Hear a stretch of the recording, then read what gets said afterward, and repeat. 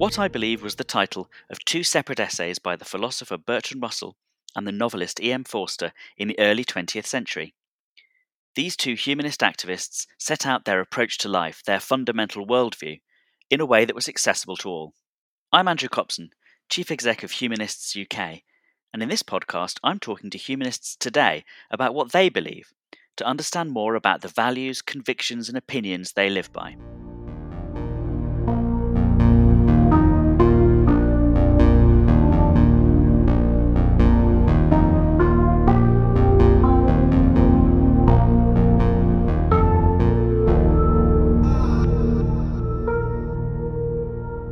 Dan Snow is a popular historian and TV presenter. He made his debut on the BBC in 2003 and has gone on to present numerous popular history programmes as well as many important state occasions.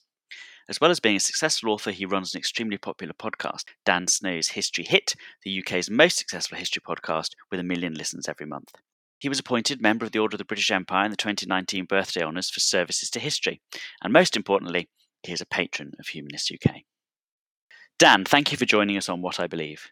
Well, thank you so much for inviting me. Now, you've dedicated your working life so far, at least, to history and the popularising of history. Why is that? Well, why is that? Well, I think partly because I'm absolutely rubbish at everything else. I come from a culture, a family of oral historians. My grandmother, we didn't watch TV in my grandma's house when we were a kid. She was my Welsh nine, and she'd tell us stories about the past, about particularly her family, largely made up, I hasten to add, about we descended from King Arthur and Llewellyn. And oh yes, and then she'd tell us about them, and then she'd give us a very rosy picture of David Lloyd George without some of the slightly more interesting and important character flaws and traits that I've come to know as I've read proper history. But anyway, so she. And my mum and dad, my auntie's historians. So we came in our family. People talked about history a lot, basically, and they did a lot of broadcasting. My mum and dad both journalists, so we were just told a lot of stories. We went to a lot of historical sites. I spent my entire childhood traipsing around bloody battlefields and abbeys, and eventually you just get Stockholm syndrome, buddy. Eventually you just and this is how intergenerational trauma works. I now inflict that upon my poor little children. It's a pretty positive sort of trauma to suffer from, though. I hope so. Although there's some days we were in Ireland the other day on our third or fourth castle day, and it was torrential rain, and I made everyone go out of the car and run. And my 4-year-old just shouted as we came over the horizon to another castle. She shouted, "Oh no! It's another smashed house." That's what history is. One smashed house after another. I'd never thought of them as smashed houses, but she's absolutely right. So. And then, of course, pure luck, huge privilege.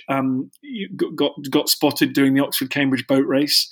Got asked to do some stuff at the BBC because my dad was a journalist. They would do stuff together. Absolute, extraordinary luck at that moment.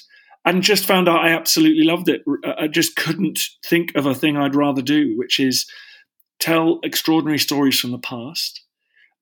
Try and make them relevant and interesting. I mean, I love like you. I love the intersection of history and contemporary politics and ideas. Why do people do the things they do? What is going on with Trump, Brexit, responses to climate crisis, whatever it might be? How does history help us to understand our own experience, what we're going through?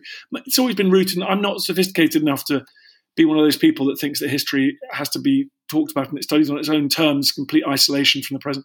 I've always just kind of been interested in Israel-Palestine because I'm amazed by what I've seen when I've gone there or watched the telly and seen what's happening there. So, it's been given. It's luck to be given the opportunity, and then an enormous enthusiasm and passion for it once that's happened.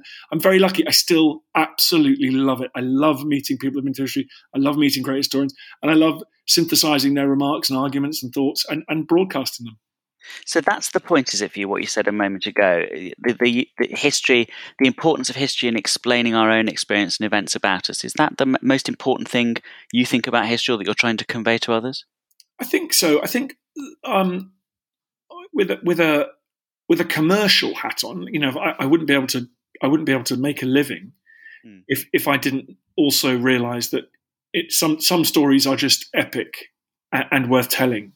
Alexander the Great's conquest of the Persian Empire, Marie Curie's Nobel Prizes. Some things are just completely fascinating, and in fact, lots of things are, and wonderful. And people want to hear those stories. They actually prefer reading that nonfiction, listening to that nonfiction to fiction, because they want to know about the siege of Vienna in the 17th century and the gigantic cavalry charge that inspired Tolkien. With his sort of Deus Ex Machina cavalry charges that you see in Lord of the Rings, so some people just enjoy that, and I think there's nothing wrong with that. I think that's a wonderful, diverting, inspiring pastime. For me, deep down, my heart will always lie in the liminal space between politics and history, between and that is context.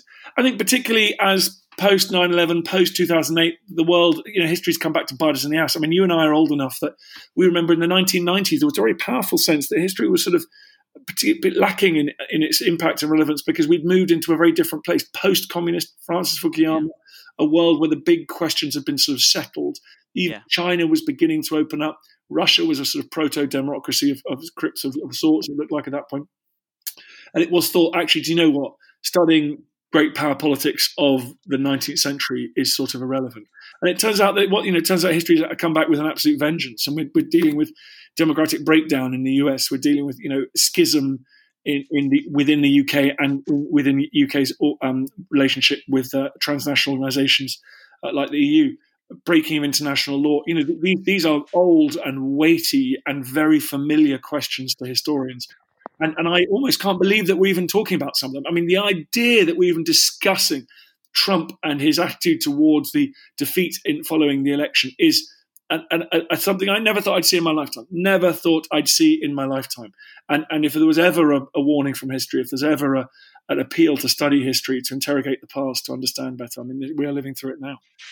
I think especially those of us who were young in the 90s, right? We thought that this was, maybe it's because we were young and were coming into maturity at the same time. We thought that just as we were entering this sort of brave new world, also so was the world. And this was, the end point of lots of events that, like you say, that didn't turn out to be the case. I mean, do you think that, obviously this is an important thing about history to you, do you think that it is something that is generally lacking in public awareness? Well, yeah. Well, actually, that's a great question. But I mean, just briefly, I mean, you and I obviously, we were very young in the 1990s. I mean, almost incognizant of what was going to go. But it's weird. I look back and I was actually weird. I left school the year sort of Friends Reunited started. Like, the internet literally happened the year I left school. Like, when the year I left school, no one had heard of the internet. The year I arrived at university, everyone was like, "Oh, there might be something on the internet. Let's do some emailing." Like, it was an so like that's how. So it literally coincided. It would be like being a French person coming of age in 1789. I mean, how mad my worldview must be so weird. Anyway, but you're right. No, in terms of I mean, there's lots of history around. Obviously, I mean, endless. I mean, Boris Johnson gave a speech a few days ago, as we're recording this in October of 2020, which was riddled with history, all about Drake and Raleigh, and he was referring to offshore wind. Wind generation, and he couldn't resist getting a dig in about wind is what made the British Empire great. Look at Drake and Nelson and Raleigh. And so I think, and we don't even need to rehearse the Brexit, standing alone, 1940, Battle of Britain parallels. I think that history infuses. I think history infused the Brexit vote. I think history infuses the debate around Scottish independence in there, and it's not often referred to. And in fact, if you start arguing about it, people think you've gone a bit mad. But it's Alex Salmond timed the vote to coincide with the 700th anniversary of the Battle of Bannockburn. But it's unstated, because the minute you start talking about it, it almost seems so weird, it's embarrassing.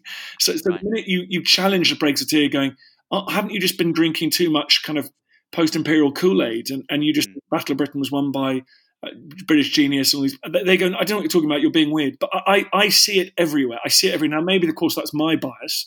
But well, you're saying it's their beliefs about history. So obviously history shapes everything. But what you're saying is that the sort of people you're talking about, different political views, that their beliefs about history shape them. I think so. And if you look at the States, the partisanship, I think Vietnam is hugely important. It's not just on the left, but if you look at the growth of a right-wing media environment, ecosystem in the States, if you look at the beginnings of people starting to regard the other party as fundamentally un-American and a danger to the Republic. Specialists will pick me up on this, but there's a sense growing out of Vietnam through Nixon's removal from office, forced resignation, that you start to take partisan identity depending on what you think of those episodes, of those things. And I think in the UK, I think it's inconvenient to talk about, but things like Empire, things like Northern Ireland, things like the Second World War, misunderstood albeit that they are a way of have shaped our political compasses. Do you think that's? I mean, that what you're saying is that's true, I guess, for better or for worse. But do you think it is for better or for worse? I mean, do you think that it would be better if we could press restart? I mean, famously, this is a country, that we've both grown up and live in, that hasn't very often pressed restart, or at least has pretended that it never has. Whereas there are other countries that have, like Germany, for example, built themselves up from zero to constitutional republic. Do you think that it's a good thing that history sort of infuses, or beliefs about history infuse our life in this country in that way, or a bad thing? I've got Edmund Burke here on my shoulder, and push him off. I'm not a fan. What's so fascinating about Britain is the UK, is that it really is the longest uninterrupted sort of political entity on the planet. I mean, I think I'm right in saying. I mean, there may be a few small examples like Luxembourg. Well, no, Luxembourg had German occupation, but so in terms of Britain has paid its debts, and in fact, that's something we may be very grateful for in the next year or two when we're borrowing unprecedented amounts of money. The British government is a good person to lend to because but since the 1690s, the British government has always paid its debts. Now, that's in as a parenthesis one of the reasons that Boris Johnson's and a wing of for some reason, this very radicalised wing of our allegedly Conservative Party have started to tinker so much with things like our international law obligations. Things that's something I don't think they realise is as dangerous as it is. It takes hundreds of years to build a tradition, and I think perhaps it might take an afternoon to lose that reputation. So I think that obviously on one level, that kind of continuity means that there's been no foreign invasion, gigantic upheavals in terms of violent revolution, pogroms, all that kind of thing that you have seen in other countries, like of course Germany, France, Russia, China, terrifying episodes. But clearly the downside of it is that we have not had an attempt. First of all, that has lured us into a sense of smug self-satisfaction, which means that we occasionally think we are sort of the old 19th century expression that God's an Englishman. We have a worrying sense that we are a sort of providential race because everything's gone quote unquote quite well for us in the last 300 years. And therefore we haven't been as self-critical as we might be, and we haven't had as much opportunity to build up again. As we've seen with crisis in terms of the recent COVID crisis, I mean, things were pushed through that it would have taken years. I mean, I'm just talking to friends in the NHS, the move to video sessions with GPs and doctors would have taken, I mean, years and possible great involvement by McKinsey's and various other consultants. Yeah. And no doubt trying to build a platform to rival Zoom or Skype, in a kind of indigenous British way, which would have obviously cost lots of money and failed. So in a way, you can see in response to crisis how unbelievably flexible we can be and imaginative and innovative. So actually, crisis is sometimes no bad thing. And I hesitate to say it because I actually think we can be blasé about the achievements of our largely unviolent, certainly in Britain, unviolent development over the last 300 years, but there are downsides as well, and I think that it would be nice to grapple a problem like the House of Lords, our electoral system, where power should lie, our system of local, regional, federal, where power should lie there. I think it'd be nice to, and the established church, for example, that. It would be good to have a crack at. And the problem is when you try and fix the roof when it's sunny, everyone thinks you're weird. You're some sort of strange cephalogist. Yes. You're some sort of odd eccentric going, while everything's good, let's have a good old, spring clean in terms of our legislature. well, that's just insane. That absolutely that wrongly, I think, is seen as a sort of strange thing to do. Have you ever felt any of that complacency or smugness or whatever you want to call it, that feeling of your own sort of culture being a providential one, like in your youth? I mean, I take it from what you're saying that it seems that you still feel a little bit of exceptionalism because of what you've said about the bloodless or less violent anyway history of the formation of Britain. Yeah, only several civil wars in the 18th century. Yes, it is quite bloody actually. Violence in that country in 20. But no, okay. But did you feel this exceptionalism yourself? Is it something you've grown out of? Or? Yeah, no. I think I grew up with a very traditional kind of historiographical tradition. So, I read. My dad read me Our Island Story from cover to cover. Oh my goodness! You must be the only person of your age who had that. And I was quite kind of I definitely had a kind of Whiggish view of history. I was very proud of that British tradition and that uninterrupted, if you like, that sort of uninterrupted. Sort of the projection of this kind of splendid progression as nations around were kind of falling into kind of turbulence and chaos. And so, no, I think I am British. I am from the traditional elite where my ancestors are admirals and doctors and surgeons and generals and politicians. So I think it inevitably and brackets who've all done really well out of it. I'm a wealthy white guy that grew up in a nice house in London as a result of of obviously hardworking parents, but also enormous inherited privilege. So I do think. It's very difficult for me to separate that. I have a kind of, I hope I'm able to just try and acknowledge that and then think about the good things that have derived from that. Like, I'm really glad that we didn't suffer a crushing civil war in like the hot summer of 1911 or when the aristocracy looked like they were going to put up a last-ditch effort against creeping democratization. That could have been our kind of 1917 moment. I'm glad that didn't happen. At the same time, I understand that by that not happening, compromises were reached, for example, around inherited privilege in the House of Lords, the aristocracy, that remain loose ends that were never tied up at the time. So yeah, that's kind of where I am on that. But I'm a work in progress. And for example, the hopelessness of Brexit, the hopelessness of COVID, has shaken my definitely inherited assumptions that the British state is pretty effective. That probably comes from watching a bit of James Bond as well when you're impressionable. This amazing myth that was portrayed in James Bond. Basically, the Secret Service was being run by the Soviets for long periods of the Cold War. The world has come out this view that like the Brits do it better than anyone else, like completely bizarre. But that is just. So you think you'll continue to reconsider this? This is a dynamic process. You're coming to terms all the time with different aspects of this. I take it, And institutional failures around Brexit and institutional failures around COVID have definitely, in the last couple of years, have definitely taken the sheen off my. I guess I have my innate admiration for and sort of confidence in the British system of government, which is not perfect, but has been around for a while and has got us through financial crises. And I don't think that's to be sniffed at. Actually, got us through financial crises, got us through foreign wars, and got us through.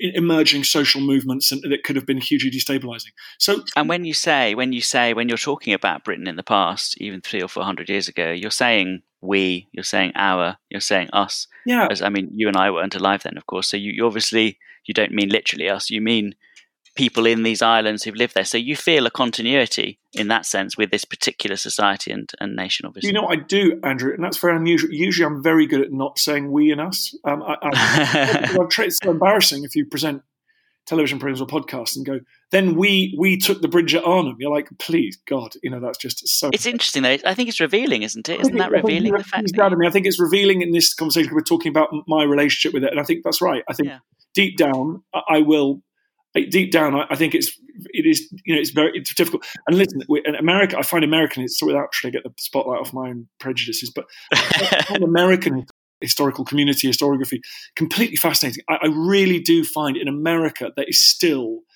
even within the academy, which is decried as being sort of liberal bias and everything, I find them extraordinarily patriotic. Like I find those giant presidential biographies that come out every year by Ron Chernow and other people. I find those kind of the assumption in those books is that American history is the progress towards a kind of more perfect union, and I just find those amazing. But of course, I'm guilty of it too. Do you believe in progress? Do you think? I mean, the Whiggish, because I resonate completely with what you said about when you were younger having a Whiggish view, and I'm not from any sort of elite background. You know, my ancestors aren't doctors and admirals; they're coal miners and farmers, just even in the last generation. But I had an elite education, of course, and so I grew up also with that Whiggish sense of progress and providential. And if you study the 18th century, as we both did, I think in Britain or in Britain and Europe, then that's sort of inculcated even further in you. But I think I still have some residual feeling of a progress narrative in my mind even now. It's not so much about Britain; it's more about our species and the world and so on. Do you still believe in progress? Oh yeah, definitely. I'm afraid I'm getting, I hope no one, I follow all the brilliant people I follow on Twitter that hate Steven Pinker are listening to this, but I do kind of have some sympathy with that narrative. The short version, which is him pointing out that in terms of our data, we are living in a radically improved world, although we do have the kind of issue of gigantic advanced malaise in the global north, obesity, mental health problems. I totally accept that, and I think those are almost impossible to ignore now. I think as we saw gigantic numbers of people coming out of poverty in the 90s, following reforms in India and China in particular, but elsewhere, Vietnam, I think we were all just so excited about access to clean water and lack of maternal mortality, and those are incredibly exciting. We now know those have come at a cost of potentially irreversible and catastrophic climate damage, which is a nightmare. I mean, it gives me literal nightmares. But the ability, clearly, I do find that our ability to live in vast numbers, feed ourselves, and on the whole die peacefully in our beds whilst having elongated our lives through science, through medicine. I find that an inspiring story. And in a way, like democratization, when I look at Trump, I think what the problem with Trump is not democracy, it's we haven't got enough democracy. So I think the development story is a very exciting one, but I am still a utopia. I'm still an optimist on that front. I still believe that we can get it. I kind of still believe that the world that I thought we'd have achieved by the time I was about 25 I'll probably get there by the time we're about 95. So not only is it still possible, it will happen. I think so. I think I'm a huge kind of the decarbonising our economy is really exciting. It's too slow, etc. But when you get an electric car and you drive 300 miles in an electric car, you think this is now, and that the cost of that car is coming down in the next 10 years. It's going to be competitive. But I do believe there are. I have to believe that this is the right thing to do. I also believe in terms of that mental health and obesity crisis, and indeed the social media crisis, if you want to call it, the isolation, all that thing. Yeah. I think we created it. But I believe we've got probably the tools to overcome it. Not naively, perhaps, but that's where I am at the moment, buddy. Well, has the study of history taught you that that's a reasonable thing to expect? Maybe it has. I mean, as Pinker's, you mentioned Steven Pinker, his account of the past and the way that he points towards the future. It's at least a plausible, narrative. I think it's plausible, isn't it? Yeah, definitely. And I think that if you look, there's a huge fights that go on within history about this quote-unquote dark ages, which no one talks about anymore, rightly, because it's the early medieval period, and they're not. I'm afraid I still call it the dark ages. Oh, my good God. Okay. I know. So, and people, you're right, everyone always says to you, but there was such poetry, there was such beauty there. I'm a classicist at heart, it's a dark age. That's all there is. I forgot. But if you're living in 5th century AD Britain, I think it's pretty dark, to be honest. It's pretty dark, exactly. No, but to call across Europe that whole bit. But actually, so wait, rather than try, I think what's interesting at the moment is rather than trying to find spurts of advance and then retreat and oh my goodness, there was a 13th century Enlightenment and then the beginning of this kind of insane period of explosive science and engineering that from about 1680 that saw us within 300 years reach the moon. I mean, unbelievable. But actually, I think really it's more important to really go back to the kind of domestication of animals, so like farming or the arrival of bronze. And actually, that's really the amazing one. So for 200,000 years, humans knocked about eating berries and wandering around. And then in the space of 15,000 years, so it's not even the last 300, it's actually that 15,000 years. It's the metallurgy, that's the explosion. And the fact there are a few quiet phases within that are kind of, actually, I think are less interesting. And so we are on an explosive trajectory, and we may destroy our planet and that first person that smelted copper and tin together to make bronze inadvertently take us down this path. But we may also create the tools to sustain to create a livable planet and sustain it. So, and I still kind of believe we will. And it's worth the risk.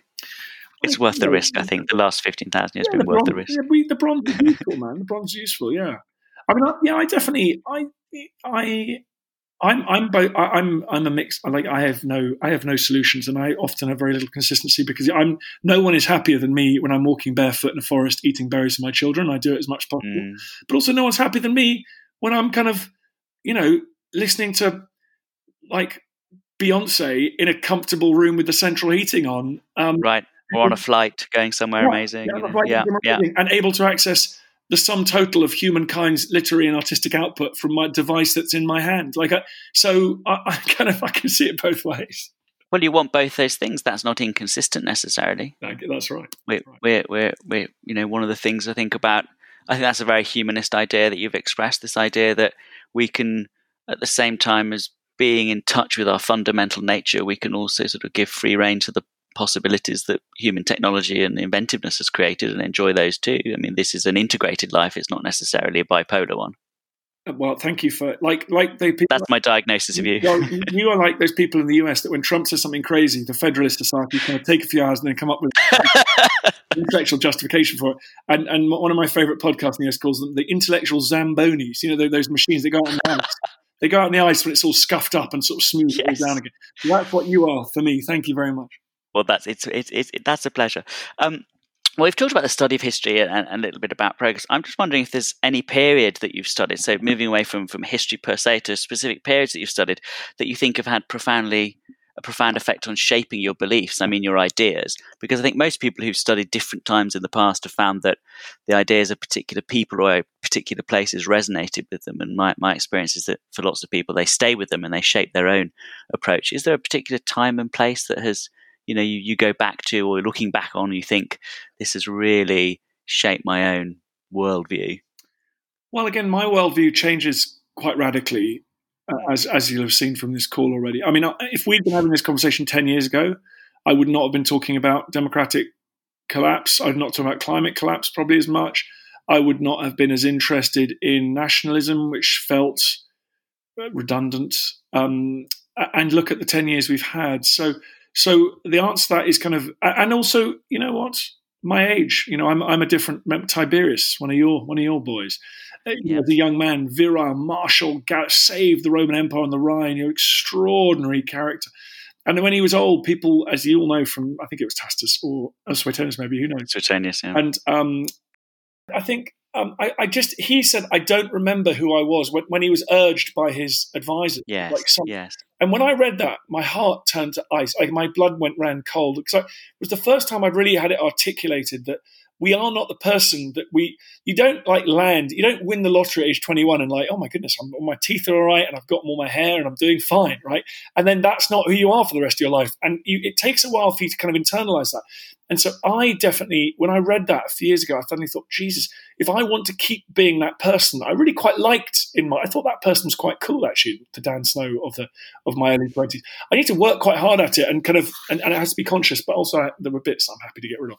Anyway, that's a long introduction to say that the bits of history that I'm inspired by, appalled by, repulsed by, have changed dramatically. So I found when I was in my 20s, I found the 18th century so fascinating. It was when the sort of the crucible of the modern world and the development of of the Industrial Revolution, of the Scientific Revolution, of feminism. Mary Wollstonecraft starting to write feminism, republicanism. The American, the first time in human history that a group of people (brackets affluent white males), but a group of people sat down and thought, how should we govern ourselves? Like, what are we going to do here? And tried to use precepts of reason to sit down and think about it. They made terrible errors, of course, but I found that incredibly exciting, and it felt like a world that I recognized, and a world full of possibility, and a world of optimism. Now, funny enough, now the history that I'm finding speaks to me more is of the culpability and stupidity of politicians, of leaders, of I know, but that's no coincidence, really. Like Richard II, I'm sit on the ground and tell sad stories of kings who've died and stuff. I find leadership fascinating, and I find myself thinking, why? Like, is our whole human concept of a leader like incredibly primitive? Like, and I'm sorry to use that word in that way, but like, why do we have Donald Trump? Like, why don't we have a committee in charge of, like, why don't we just why do we have this desire? And everyone's like, oh, the Queen gave such a wonderful speech at the outbreak of COVID. I'm like, but really? I mean, what did that actually change? Maybe it made people feel better. So maybe that's what it is. Maybe you just want a nice Joe Biden who can go out and say, I believe in America, or I believe in all our tomorrows, young people of the future. And I'm like, great. I mean, that's really terrific. Why do we have that? Like, and so I'm really interested in that. And I'm interested in fake news, propaganda, obviously, and I'm trying to go back and think about why we think that democracy is the best system, and try to reconnect with what was driving those reformers and those thinkers, and rediscover some of that passion to think about how we can renew democracy and renew the ideas around liberal democracy at a time when they're under threat. So yeah, the history that I'm reading and thinking about changes a lot. You'll have to break probably your early ideas about progress and a narrative of a providential narrative to consider that, won't you? Because I mean, the history of democracy is a history of it's not a history of advance. It's a history of collapse and reinvention and so on. But you say you're inspired by the Enlightenment, which is obviously the implication there is that there's a sort of straight line from the Enlightenment to now. I think that might not be. No, I think of course that's not true at all. But I think there's an energy there and a questioning that endured. I mean, clearly the. Would you want to resurrect that? You're talking about resurrecting that spirit. No, I think I'm talking. Yeah, I think I'm. Well, so what am I trying to resurrect here? Let's have a little think about what I'm resurrecting. I think I'm interested in reconnecting with why, for example, men and women risk their lives to vote, to get on the franchise, to talk about things like censuses, to these things that, if you look at civil rights activists in the African American community in the 1920s, they were not utopian. They were talking about local elections. They were talking about census. They were talking about electoral rolls. They were talking about, and I need to kind of reconnect with that, the sense that we can improve a democracy from within it. What needs to be done? What housekeeping? What can be overturned? How we administer justice? Those kind of things. So I guess that's what I'm. There's a book in that, How to Be a Citizen. There's the title for you. God, you can do a. You're full of this is brilliant. Well, actually, okay. Well, this is a book, like not a book idea, but I'm sort of fascinated with. It feels to me like our democracy, our ideas around representative democracy are still quite Jeffersonian. So they're still kind of really old-fashioned, really, and bits of paper with crosses on them. I mean, what is going on with that, for starters? And I just think, if you look at the advances that were made in every other field, like we know things about sociology, we know things about politics, we know things about data collection, and I don't want to sound like one of these kind of utopian tech guys in the 1990s, which of course I am sounding like because I was in the 1990s. You're looking for democracy 2.0, aren't you? Just confess it. As Napoleon said, if you want to understand a man's worldview, work out what world was 21. So I was 21 when all these tech genius, tech bros are telling us that everything was going to be great and we were all going to be. But no, so that aside, like what is the next? What in a way that my wife's really involved in criminal justice, and it seems our criminal justice system is still quite Victorian in a way. It's not Georgian at all, but it's Victorian. It's literally in the case of the prison buildings, it's quite Victorian. So what is the next big turn of that wheel? And what is the next big turn of the wheel in terms of our duties as citizens to the state and electing? And because the alarm's going off, right? Donald Trump is very useful on one horrible level, and I hope that I'm able to say he was useful as long as he leaves office when he's supposed to leave, and if and when he leaves office in January 2021. But because he is a symptom or an example of your catastrophic failure in our political system. He has been allowed to lie and shatter norms and all the stuff that we all know about, and therefore, what does that tells me that we need to think really hard about what we do to update, and it's how do we make? Is it digital voting? I think it probably is digital voting.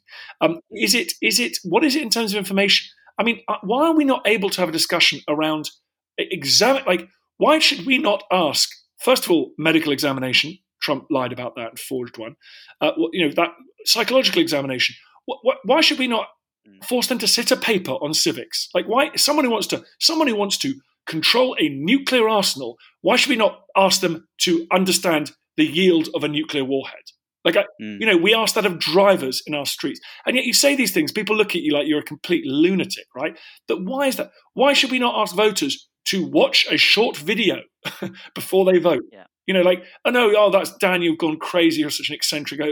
Who does the video? Like, I'm aware of the problems with it, but why are we not having these discussions? And it feels to me like we need to have them, and we can have them because tech and all the information that we now have is able to help with this stuff. It is unacceptable that a majority of Republican voters in 2016 believe that Barack Obama was a Muslim and that unemployment had gone up. That's simply unacceptable. Those are facts in a very difficult world in which what is fact, what is not. Those actually are facts. Those are measurable, and those two things were not true. And yet a majority of Republican voters believe they were true. That's a big problem. It's a big problem, but it's also a soluble problem. But it's not soluble if you think that the things that happened in the late 19th century are basically locked in. Right. I want to ask you right at the end a more personal question. You said earlier on that you're conscious of being lucky, and I inferred, or maybe you implied that was luck by way of economic circumstances and background and so on. Is that something that you think about quite a lot? Is that important to you? The consciousness of your own good fortune and of maybe luck as a factor in life? Yeah, and I think about it more and more as probably the swagger of my younger years defogs is a bit sort of it's clear. I think I was tempted to think that that lovely expression about George Bush. He was born on third base and thought he hit a triple. And I think I think that you don't know any better. I think that probably is what I was not hugely observant, and funny enough, having my own kids has reinforced that, because I just look at them, particularly during the lockdown, homeschooling, all this kind of stuff. I just was aware on a daily basis. I was like, God, these kids are really lucky. They've got a mum and a dad with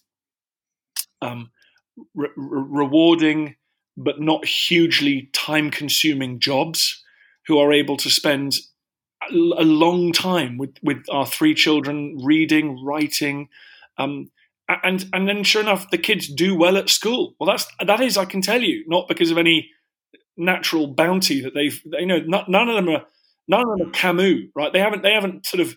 I wish they were, but they're not geniuses, right? They haven't burst fully armed like Athena from the head of Zeus. There are geniuses in our society, and I think you're probably one of them, but who flourished anywhere, anytime. But I ain't one of them people, and my kids aren't, because when they struggle with reading until I read with them for 2 hours every day, and now they're good at reading, right? And so I am really aware of luck, and I'm also aware of luck in history. I think we are getting a bit better at seeing the contingency now. I think a previous generation of historians kind of quite like the idea of great men, quite like the idea of sort of people turning and bending history to their fate of the world, by their own ambition. Alexander the Great, and actually I think Alexander the Great was lucky not to have his head stove in on the Granicus, right? And the first thing he did when he invaded Asia Minor was almost get killed. Yeah. By millimeters away from being killed. So I see more of that now. I see contingency. I see luck. I started a podcast that's now got millions of streams. I think that was basically luck. It was the right time, right place. It just caught a wave, really. And so, yeah. But I back that up with kind of seizing luck and going, Christ, how I found 20 quid on a street corner. I'm going to do my best to spend it wisely. I work hard to bolster that luck, but my goodness, I do think this journey that we're on is pretty fragile. Fascination with history, its beauty, its truth, being British, being radical, the role of contingency, luck. Thanks, Dan, for telling us what you believe. Thank you very much for asking me. That was Dan Snow telling us about his life and his outlook on the world as a humanist for the What I Believe podcast. What I Believe is a weekly podcast from Humanist UK, and this was the 4th episode of the 2nd season. We'll be releasing new episodes every Thursday. If you'd like to support the podcast or find out more about the humanist approach to life, Humanist UK, or the work that we do, you can find out more at the Humanist UK website, humanists.uk, and please do consider joining as a supporter or a member. If you want to know even more about humanism, you can buy the Sunday Times bestseller, The Little Book of Humanism, available at all good bookshops, a great stocking filler.